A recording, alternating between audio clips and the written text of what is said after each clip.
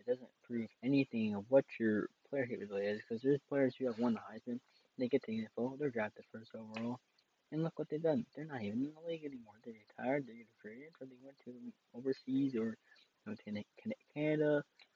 There's really no point in the Heisman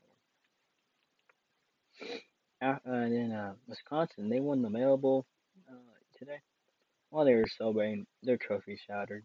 This is kind of funny to watch, especially the players' reactions to the trophy breaking, because put it somewhere where no one can get to it. It was made out of glass. You don't want to mess with it. It's not like it's the most durable glass in the world. It's cheap glass. You think you're gonna pay that much money on a trophy? And then on Friday, Alabama plays Notre Dame in the Rose Bowl game, and I have a feeling Alabama is the favorite to win this game. Notre Dame has not played very good come playoff time, and Alabama is the first ranked team in the country with an 11-0 record. In NCAA basketball news, Arizona men's basketball team imposed a self 1 year postseason ban on themselves, and I don't know. I didn't look into this really, but I think it's because they're being investigated and they know that they've done something stupid. In Florida, Keontae Johnson is now part of their coaching staff while he recovers from his heart surgery and while he gets back into shape. Blackhawks Jonathan Hayes will be out indefinitely with a illness. Don't know what illness it is, and I'm pretty sure it's disclosed. Undisclosed.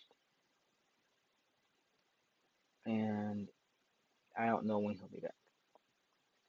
Pounders traded for Yu Darvish, Victor Caratini, and Blake Snell to bolster the rotation. Victor Caratini is a catcher; he will not be part of the rotation.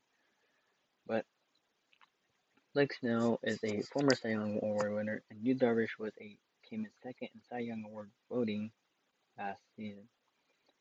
And they will try to win it all next season because they do not have enough cap space for all of those players.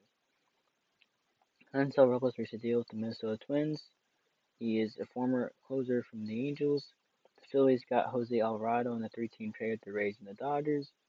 The Padres also reached a deal with KBO star Ha-Seong Kim. I don't know how to say it. Hopefully I said that right.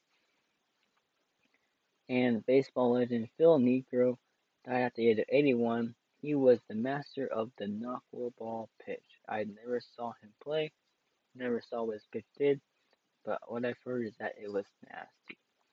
And the White Sox also reached a deal with Adam Engel to return on 1-year deal. And that is all that I have today, folks. And tune in next week for another episode of Sports Weekly Podcast. This is your host, Daniel Mott.